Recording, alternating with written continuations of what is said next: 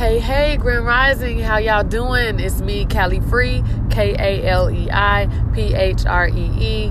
I'm on the way to a sound healing session on the roof right now with my girl, Anna Williams. Yeah, so the past few weeks, every time I do my podcast, I've been in my truck. Yeah, I've been like on the move. I've been super busy. I've been progressing a lot. I'm so excited. I'm so just... yeah, I could definitely scream. I'm really happy with how things are going right now with my business, with myself, with my pop-ups, with all that good stuff. So, yeah, I've definitely been on the move. So if you hear like my turn signal or any of that good stuff, noise, traffic, yeah, it's because I'm on the way to go somewhere. So I'm going to make this fast. Today's topic is, I think it was by Nigel, and it was women's accountability. Women taking accountability.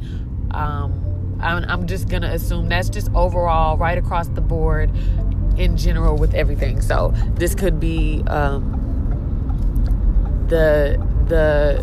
the parts we play in our own demise, I guess we could say, and things that are happening to us instead of, which I think I preach a lot of that, or I think I speak on it quite a bit, us not being victims and us being able to take accountability for the roles that we play in our own lives so that we're able to change things that are happening. And that also goes into the topic that I was speaking of, I believe it was last week. Or no, it was a week before last. Last week was Terry Mack's, the difference between religion and spirituality. The week before that was, how can we change the world? And you change the world by first changing ourselves. And by changing ourselves, that requires us taking accountability for things that happen. Ultimately the way things that happen, or the part that we play, such as making the decision to deal with a certain person. That could be a relationship, that could be a friendship, that could be a job.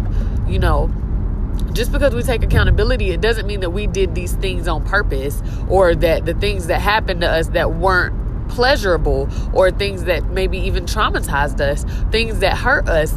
If we are able to identify the parts that we played in it, the decision making on our behalf that wasn't up to par, that allowed us to go through these things, if we can identify that, then we can make sure now not to make that decision again. See, taking accountability isn't even about being really, really hard on yourself. It's just about acknowledging, hey, I could have done this differently. I could have done this better. And now I'm going to use what I've learned from this situation and make better decisions going forward. The one of the best ways to learn is through experience. And, the next is learning through somebody else's experience.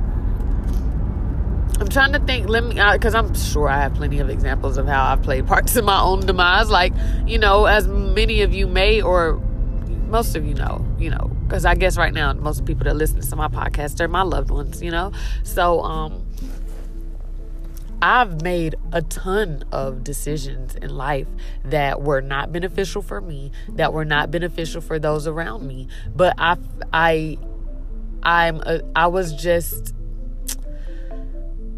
making decisions firmly based on emotions, and I wasn't logical about a lot of things in life. This happens like relationship-wise. Mostly it was relationship-wise, because my relationships are where I learned the hugest bulk of my lessons, as far as even to where I'm at today. Choosing men that were no good for me. Choosing men that I bonded with from my trauma self. And once I realized that, I was able to realize that I needed some healing, some actual healing, not just taking that break in between relationships, not just taking that break in between relationships and then hopping in another one, but actually holding myself accountable for decisions, for the fact that I chose to be with these men, for the fact that after certain things happened, I continued being with these men. Learning. Life is all about learning. It's so many different things.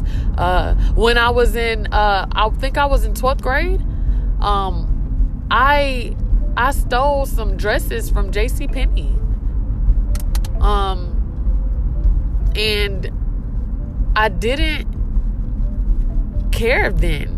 But I did not care for a long period of time after that, just because I was always super scared. So me balancing me wanting something for free versus me being too scared to do it, or being scared and very uncomfortable, it just didn't weigh out much for me. But I'm just saying, and I paid for that in other ways.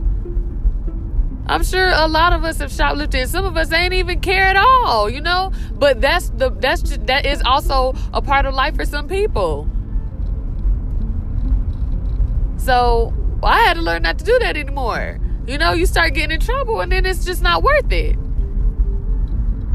So, you know, in relationships, choosing the wrong person and living with someone's potential just isn't worth it at some point, when you're like, hey, things aren't getting better for me. I'm looking at all this potential, and it's potentially not getting to me at any point.